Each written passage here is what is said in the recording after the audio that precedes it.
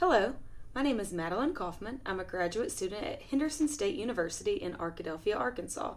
I'm here with my boss, Dr. Patrick Wempe, Chair of the Health, Physical Education, and Recreation Department. We're here today to talk about the adoption of his daughter, Angelmaa. My wife and I, we were on a mission trip in Mongolia, and there were these two babies. So I picked up what came to be my daughter, Angelmaa. He said, "You adopt." We decided to inquire about the adoption process. So we were able to speak with this gentleman by the name of George Good. She's only the 8th baby ever adopted to the United States from Mongolia. And to this day, there's only been around 12. So I left my wife in Ulaanbaatar with Angelmaa, our daughter now. And so over the next 12 months, my wife went back and forth. Now, there's a process that takes place with international adoptions.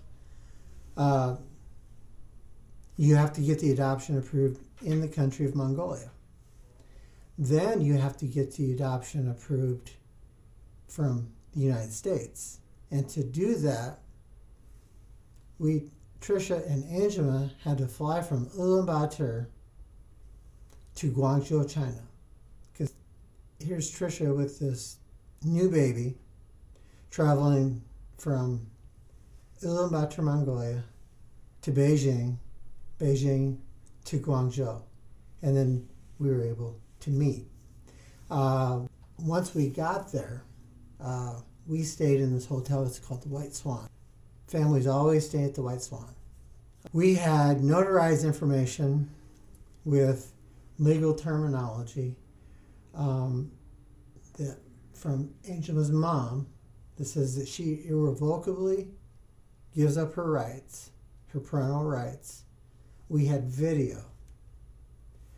We had documentation. We had everything, because it's not like a typical Chinese adoption where there's a very, very specific protocol that's done every time.